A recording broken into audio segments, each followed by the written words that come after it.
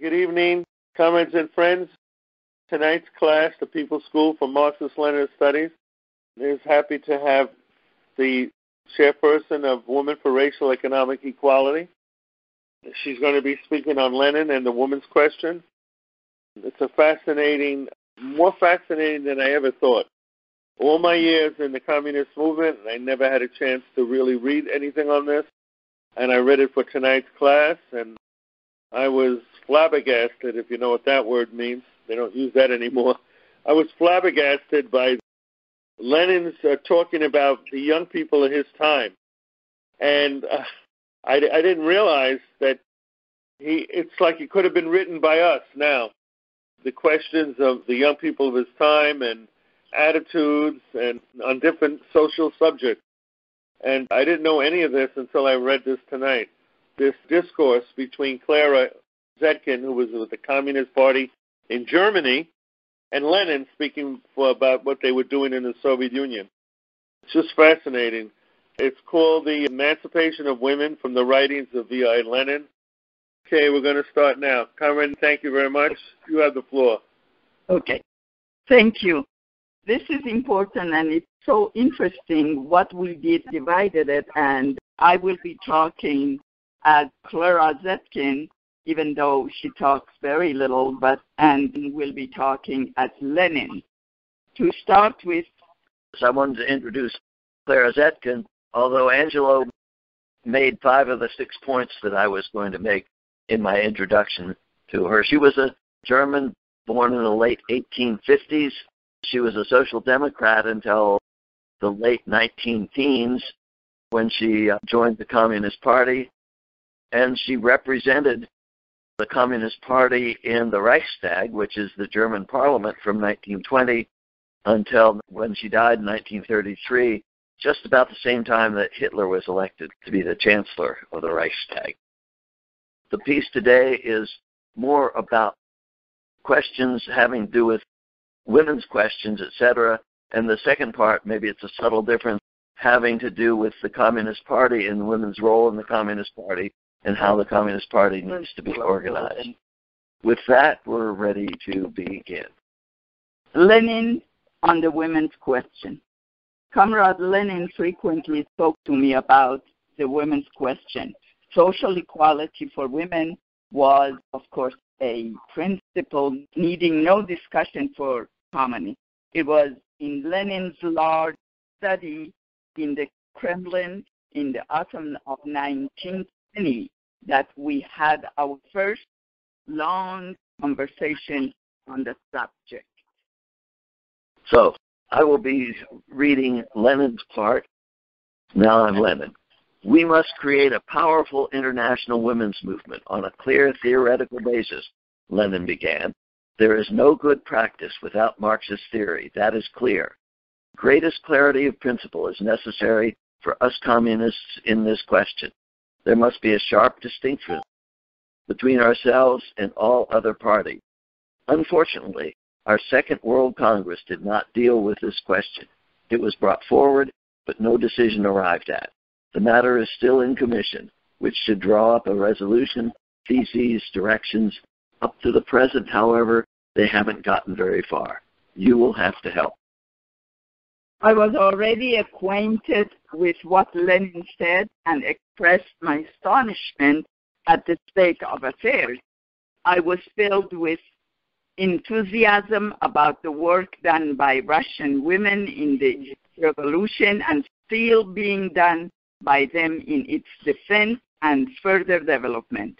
And as for the position and activities of women comrades in the Bolshevik Party, that seemed to me a model party. It alone formed an international communist women's movement of useful, trained, and experienced forces and historical example.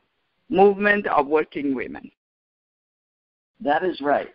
That is all very true and fine, said Lenin with a quiet smile. In Petrograd, here in Moscow, in other towns and industrial centers, the women workers acted splendidly during the revolution. Without them, we should not have been victorious, or scarcely so. That is my opinion. How brave they were, how brave they still are. Think of all the suffering and deprivation they bore. And they are carrying on because they want freedom, want communism. Yes, our proletarian women are excellent class fighters. They deserve admiration and love. Besides, you must remember that even the ladies of the, quote, constitutional democracy in Petrograd proved more courageous against this than did the Junkers. That is true. We have in the party reliable, capable, and untiringly active women comrades. We can assign them to many important posts in the Soviet and executive committees, in the People's Commissariats, and public services of every kind. Many of them work day and night in the party or among the masses of proletariat, the peasants, the Red Army.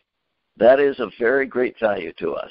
It is also important for women all over the world. It shows the capacity of women, the great value their work has in society. The first proletarian dictatorship is a real pioneer in establishing social equality for women. It is clearing away more prejudices than could volumes of feminist literature. But even with all that, we still have no international communist women's movement, and that we must have. We must start at once to create it. Without that, the work of our international and of its parties is not complete work, can never be complete, but our work for the revolution must be complete. Tell me how communist work is going abroad. Questions or comments?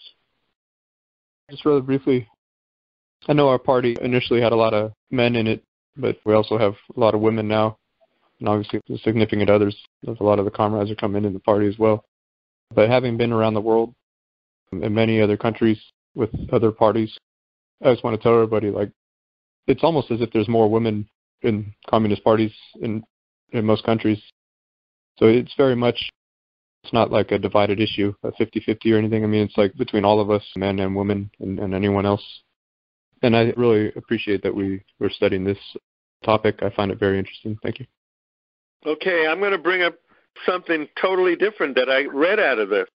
Stuff that I never knew before, and excited me, and I don't want that to go out of tonight's class. All right. My mom told me when she was alive that when she was in her 16, 17, 18, she had gone to school, and there were communist women in her class, and they became friends with her. And she told me we knew people in our family who were in the trade union movement who were socialists, part of the Norman Thomas's party. The thing they spoke about, many of the young people and the older people, was a term that it's mentioned here in this document, and it was the term called free love. And I want to bring that up because it's very important. This was what they thought of communists during the time of my mother's youth in the 30s. They thought of them as people who had sex with anybody that they wanted to. It was that men and women did not belong to each other. This was the position, the line, which came right out of the origin of the family. And there was a lot of sexual, let's call the word looseness. Let me use that word, during that period of time. Now, my mom, I always remembered it, even till the day she passed away at 89 years old. She remembered this, and she thought it was interesting that in the 60s, she saw the same thing in society, things like the concerts at Woodstock, et cetera, sexual mores were very loose, and mainly by young people, mainly. Now, the reason why I'm bringing this up is because I see that the world really hasn't changed that much during the time of Lenin and during the time of the 60s. And I don't know what's going on with young people today. I really don't know. But in the 60s, I was actively involved in the youth movement. And there was the similarities between that period and my mom's early youth, the period of free love. The reason why I'm bringing this up, because in the left, the issue of prostitution is very heavily involved in the first 3 pages of this document. I don't want that to go past this because there are different views in the left today. And after reading this, I thought Lenin's view was old-fashioned. I don't believe that anymore. because the things he was complaining about is the things I have seen the older people and today complain about. So the younger people always played a different role in society.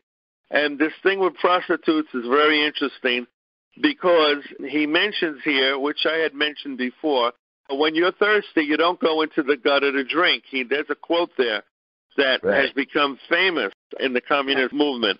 But now I see that quote in its context. There's a whole context of that quote, which I didn't know before. Lenin listened attentively, his body inclined forward slightly, following without a trace of boredom, impatience, or weariness, even incidental matters.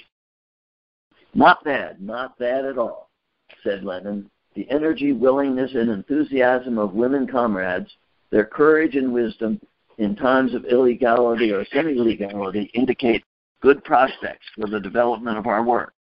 They are valuable factors in extending the party and increasing its strength, in winning the masses and carrying on our activities. But what about the training and clarity of principle of these men and women comrades? It is of fundamental importance for work among the masses. It is of great influence on what mostly concerns the masses. How they won, how made it enthusiastic. I forget for the moment who said, one must be enthusiastic to accomplish great things. We in the toilers of the whole world have really great things to accomplish. So what makes your comrades, the proletarian women of Germany, enthusiastic? What about proletarian class consciousness? Are their interests, their activities concentrated on immediate political demands? What is the mainspring of their ideas? I have heard some peculiar things on this matter from Russian and German comrades. I must tell you, I was told that a talented woman communist in Hamburg is publishing a paper for prostitutes, and that she wants to organize them for the revolutionary fight. Rosa acted and felt as a communist when in an article she championed the cause of the prostitutes who were imprisoned for any transgression of police regulations in carrying on their dreary trade. They are, unfortunately, doubly sacrificed by bourgeois society, first by its accursed property system and secondly by its accursed moral hypocrisy. This is obvious. Only he who is brutal or short-sighted can forget it. But still, that is not all the same thing as considering prostitutes. How shall I put it? To be a special revolutionary militant section, as organizing them and publishing a factory paper for them. Aren't there really any other working women in Germany to organize, for whom a paper can be issued, who must be drawn into your struggles? The other is only a diseased excrescence. It reminds me of the literary fashion painting every prostitute as a sweet Madonna. The origin of that was healthy, too. Social sympathy, rebellion against the virtuous hypocrisy of the respectable bourgeois. But the healthy part became corrupted and degenerate. Besides, the question of prostitutes will give rise to many serious problems here. Take them back to productive work. Bring them into the social economy. That is what we must do, but it is difficult and a complicated task to carry out in the present conditions of our economic life and in all the prevailing circumstances. There you have one aspect of the women's problem, which, after the seizure of power by the proletariat, looms large before us and demands a practical solution. It will give us a great deal of work here in Soviet Russia. But to go back to your position in Germany, the party must not, in any circumstances, calmly stand by and watch such mischievous conduct on the part of its members. It creates confusion and divides the forces. And you yourself, what have you done against it? Questions and comments? I think, in my opinion, Karl Marx and Friedrich Engels and Lenin were consistently into like one-wife relationship to the rest of their lives. That's why Karl Marx was very bitterly critical of bourgeois families, bourgeois weddings, the relationship between a bourgeois husband and a bourgeois wife. He consistently indicated that in England they were seducing each other's wives and they were decadent, sexually decadent. They did not observe the one man and one woman relationship even after weddings. So Lenin was also continued to criticize that, and he indicated that the proletarian forces were not decadent. They always observed and respected their marriage, and they always consistently got stuck with their wives. So I think Lenin also indicated that the Communist Party members must only have one wife. That's it. Outside of that, you don't fool around. That would be prostitution. That would be bourgeois decadence. So I think for when it comes to relationships, the Communist Party, communist members must have qualitative change, qualitative relationships, because those are decadent. The decadent bourgeoisie seduce each other's wives. We have to stay away from that. We have to stick to one wife only. That's it. I wanted to make a comment. When Marxism came to power, so many bourgeois countries were saying that they want to share women. Marxism means sharing women, all men. So the issue of sharing and communism, they were putting in their own mentality of bourgeois as property. Now everybody shares property in communist system, including women. This was the mentality of bourgeoisie that was propagating against communism. Thanks. I just had a question. Did they keep the percentage of how many women were in the party, say, in the early USSR? Was it 20%, 50%? Oh, in Soviet Union. So I believe it was between 1920s and the early 1930s. So in the 1920s, they went from having roughly 40,000 women, and in the 1930s, maybe 1931, 32, they went all the way up to having 500,000. So once the women of the Soviet Union saw that they were being emancipated, they joined in great numbers. So I know towards the early beginnings of the 1930s, they had 500,000. Okay, thanks. When it comes down to this particular topic, my specific views are very in line with a lot of Marxist-Leninists of this current day. I believe when it comes down to the subject of prostitutes are a badly exploited group of working-class people who are forced into their specific position mostly due to the coercion of natural society, because a lot of people who are in this field of work are mostly coerced into selling themselves as a means of survival. It's why when it comes down to a lot of Marxist-Leninists, they support prostitutes as a group of exploited workers, but the sex industry specifically we are against because it's a ruthless industry that uses women almost as commodities to basically sell a part of themselves physically for survival.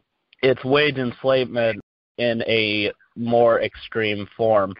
The subject of decadence, I don't agree with, and the subject of monogamy over polyamory, I don't agree with. I believe when it comes down to it, everyone is free in their private lives to do everything that is legal and ethical, and the subject of decadence dominantly stems from right-wing philosophers. That's why the fascists have adopted it in the form of degeneracy. I thought it was interesting where Lenin goes into this whole question of Clara has discussions with him in the beginning about sexuality, sex, women talking about these things in Germany. And Lenin's answer to that I thought was interesting. He said, "Your list of sins, Clara, is longer. I was told that the questions of sex and marriage are the main subject. The main subject." Why don't we move on now? Before I could answer, Lenin continued.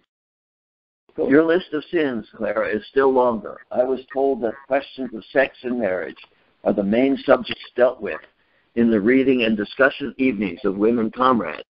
They are the chief subject of interest of political instruction and education. I could scarcely believe my ears when I heard it. The first country of proletarian dictatorship, surrounded by the counter-revolutionaries of the whole world, the situation in Germany itself, requires the greatest possible concentration of all proletarian revolutionary forces to defeat the ever-growing and ever-increasing counter-revolution. But working women, comrades, discuss sexual problems and the question of forms of marriage in the past, present, and future. They think it their most important duty to enlighten proletarian women on these subjects. The most widely read brochure is, I believe, pamphlet of a young Viennese woman comrade on the sexual problem. What a waste. What truth there is in it the workers have already read in Bebel long ago, only not so boringly, not so heavily written as in the pamphlet, but written strongly, bitterly, aggressively against the bourgeois society. The extension of Freudian hypotheses seems, quote, educated, even scientific, but it is ignorant, bungling. Freudian theory is the modern fashion. I mistrust the sexual theories of the articles, dissertations, and pamphlets, etc. In short, that of that particular kind of literature which flourishes luxuriantly in the dirty soil of bourgeois society. I mistrust those who are always contemplating the several questions, like the Indian saint, his navel. It seems to me that these flourishing sexual theories, which are mainly hypothetical and often quite arbitrary hypotheses, arise from the personal need to justify personal abnormality or hypertrophy in sexual life before bourgeois morality and to entreat its patients. This masked respect for bourgeois morality seems to me just as repulsive as poking about in sexual matters. However wild and revolutionary the behavior may be, it is still really quite bourgeois. It is mainly a hobby of the intellectuals and of the sections nearest them. There is no place for it in the party, in the class-conscious, fighting proletariat. I interrupted here saying that the questions of sex and marriage in a bourgeois society of private property involve many problems, conflicts, and much suffering for women of all social classes and ranks. The war and its consequences had greatly accentuated the conflicts and sufferings of women in sexual matters, had brought to light problems which were formerly hidden from them. To that were added the effects of the revolution. The old world of feeling and thought had begun to totter. Old social ties are entangling and breaking. There are the tendencies toward new ideological relationship between man and woman. The interest shown in these questions is an expression of the need for enlightenment and reorientation. It also indicates a reaction against the falseness and hypocrisy of bourgeois society. Forms of marriage and of the family in their historical development and dependence upon economic life are calculated to destroy the superstition existing in the minds of working women concerning the eternal character of bourgeois society. A critical historical attitude to those problems must lead to a ruthless examination of bourgeois society, to a disclosure of its real nature and effect, including condemnation of its sexual morality and falseness. All roads lead to Rome, and every real Marxist analysis of any important section of the ideological superstructure of society of a predominantly social phenomena must lead to an analysis of bourgeois society and of its property basis, must end in the realization this must be destroyed. Lenin nodded laughingly. There you are defending counsel for your women comrades and your party. Of course, what you say is right, but it only excuses the mistakes made in Germany. It does not justify them. They are and remain mistakes. Can you really seriously assure me that the questions of sex and marriage were discussed from the standpoint of a mature, living, historical materialism? Deep and many-sided knowledge is necessary for that. The dearest Marxist mastery of a great amount of material. Where can you get the forces for that now? If they existed, then pamphlets like the one I mentioned would not be used as material for study in the reading and discussion circles. They are distributed and recommended instead of being criticized. And what is the result of this futile, un-Marxist dealing with the question? That questions of sex and marriage are understood not as part of the large social question. No, worse, the great social question appears as an adjunct, a part of sexual problems. The main thing becomes a subsidiary matter that not only endangers clarity on that question itself, it muddles the thoughts and class consciousness of proletarian women generally. Last and not least, even the wise Solomon said that everything has its time. I ask you, is now the time to amuse proletarian women with discussions on how one loves and is loved, how one marries and is married? Of course, in the past, present, and future, and among different nations, what is proudly called historical materialism. Now, all the thoughts of women, comrades of the women in the working people, must be directed toward the proletarian revolution. It creates the basis for a real renovation in marriage and sexual relations. At the moment, other problems are more urgent than the marriage forms of Maoris are incest in olden times. The question of the Soviets is still on the agenda for the German proletariat. The Versailles Treaty and its effect on the life of working women, unemployment, falling wages, taxes, and a great deal more. In short, I maintain that this kind of political and social education for proletarian women is false, quite false. How could you be silent about it? You must use your authority against it. So that's the end of that section. So I'd like to take questions. I don't have any questions. I have a book called The Emancipation of Women that's got this paper in it by Clara Zetkin. So I'm familiar with it. I just don't understand what Lenin's position is. It was mentioned that they went through it 3 or 4 times and they never... What was he upset about Zetkin, or what was... I can explain it.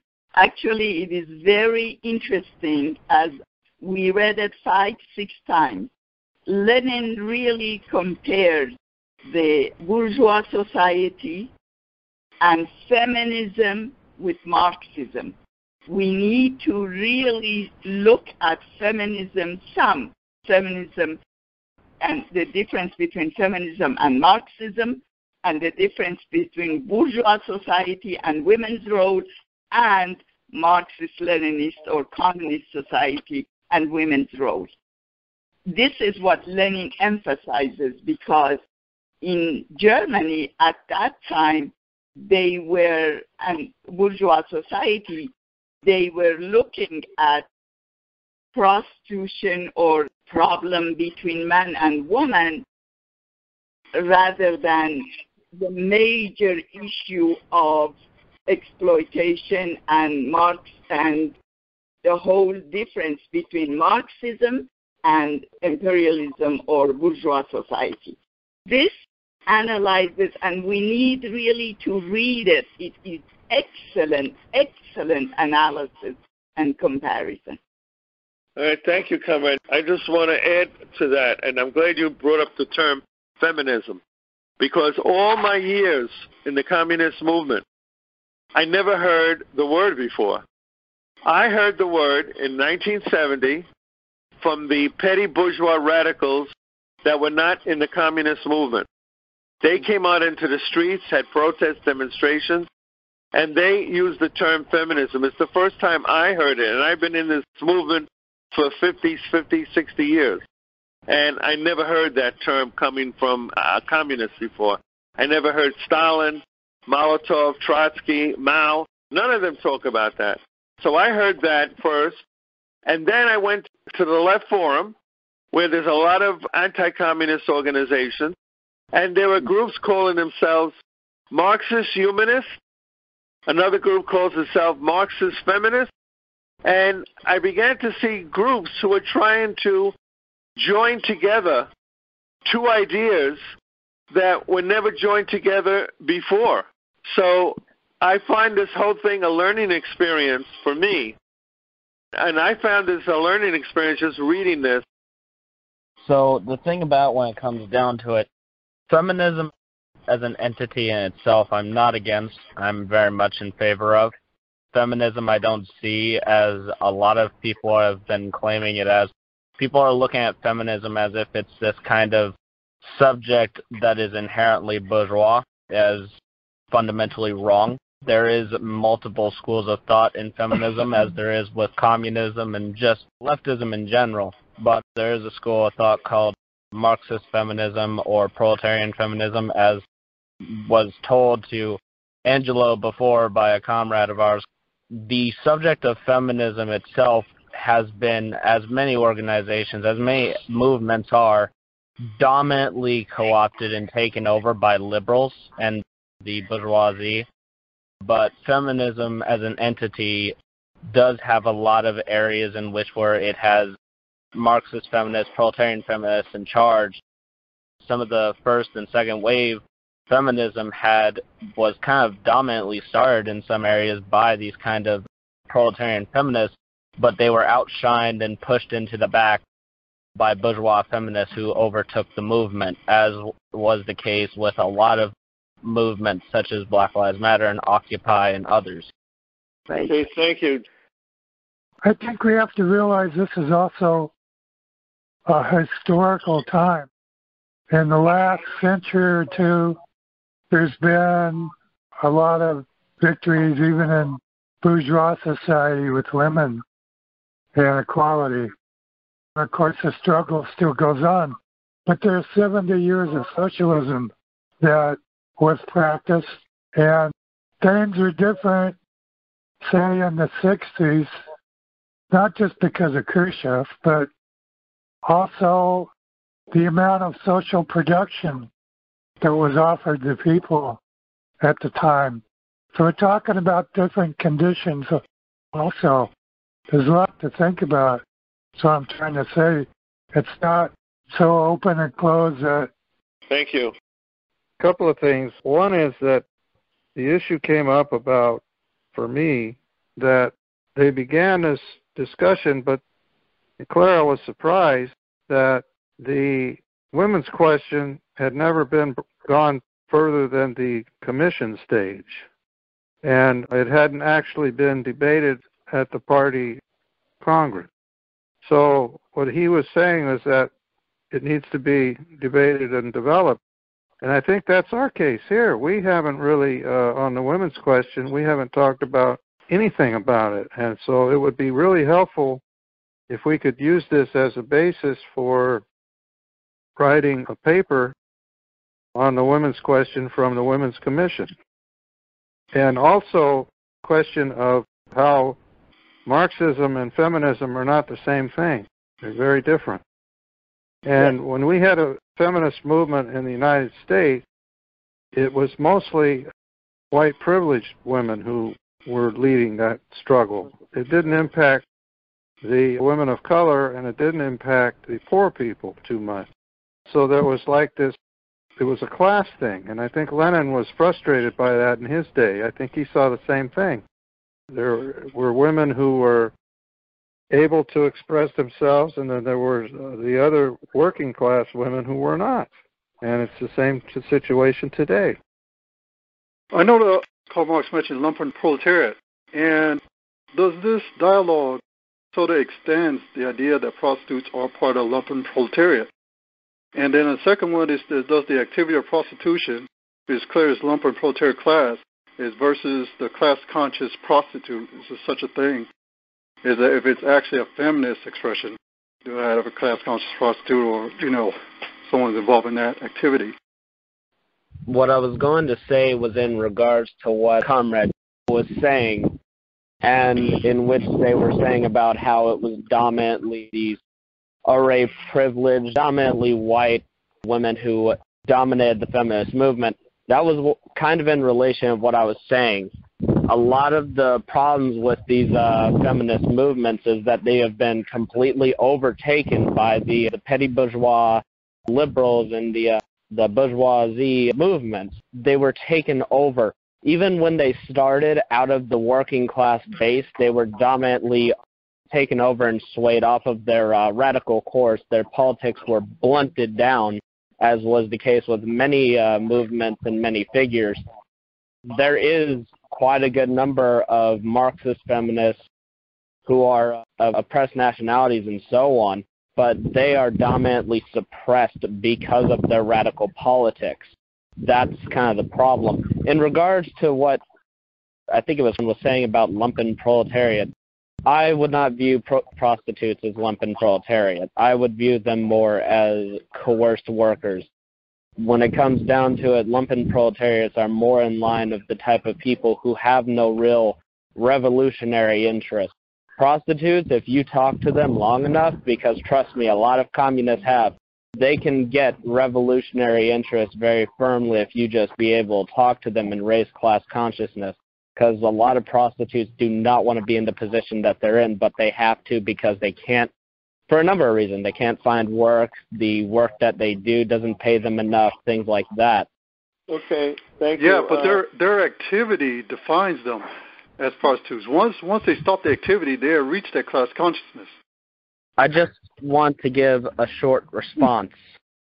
I understand that when it comes down to it, it defines what they are, but there's also the fundamental fact that I think a lot of us really need to keep in mind. Just because it was highlighted back in that time doesn't mean that that analysis holds any kind of weight to today. Marx, like Lenin, like Stalin, were human. They were prone to mistake. Okay, thank you. And I did like the fact that you brought up comparing it to the situation today. I would always like to have that in the discussion here.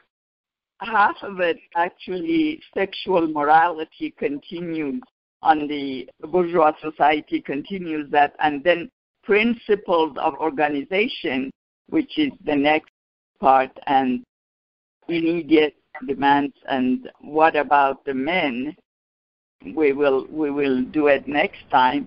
And I think that when I said that feminism and Marxism differ, Lenin is going to mention that, and it's not that criticizes feminism. We ought to understand that we should not, as communists, leave the important and big issue and pick up the side issue, which is feminism, and feminism would be resolved automatically when Marxism and Leninism works out its way. Okay, we're going to have to adjourn at this meeting now. Thank you all.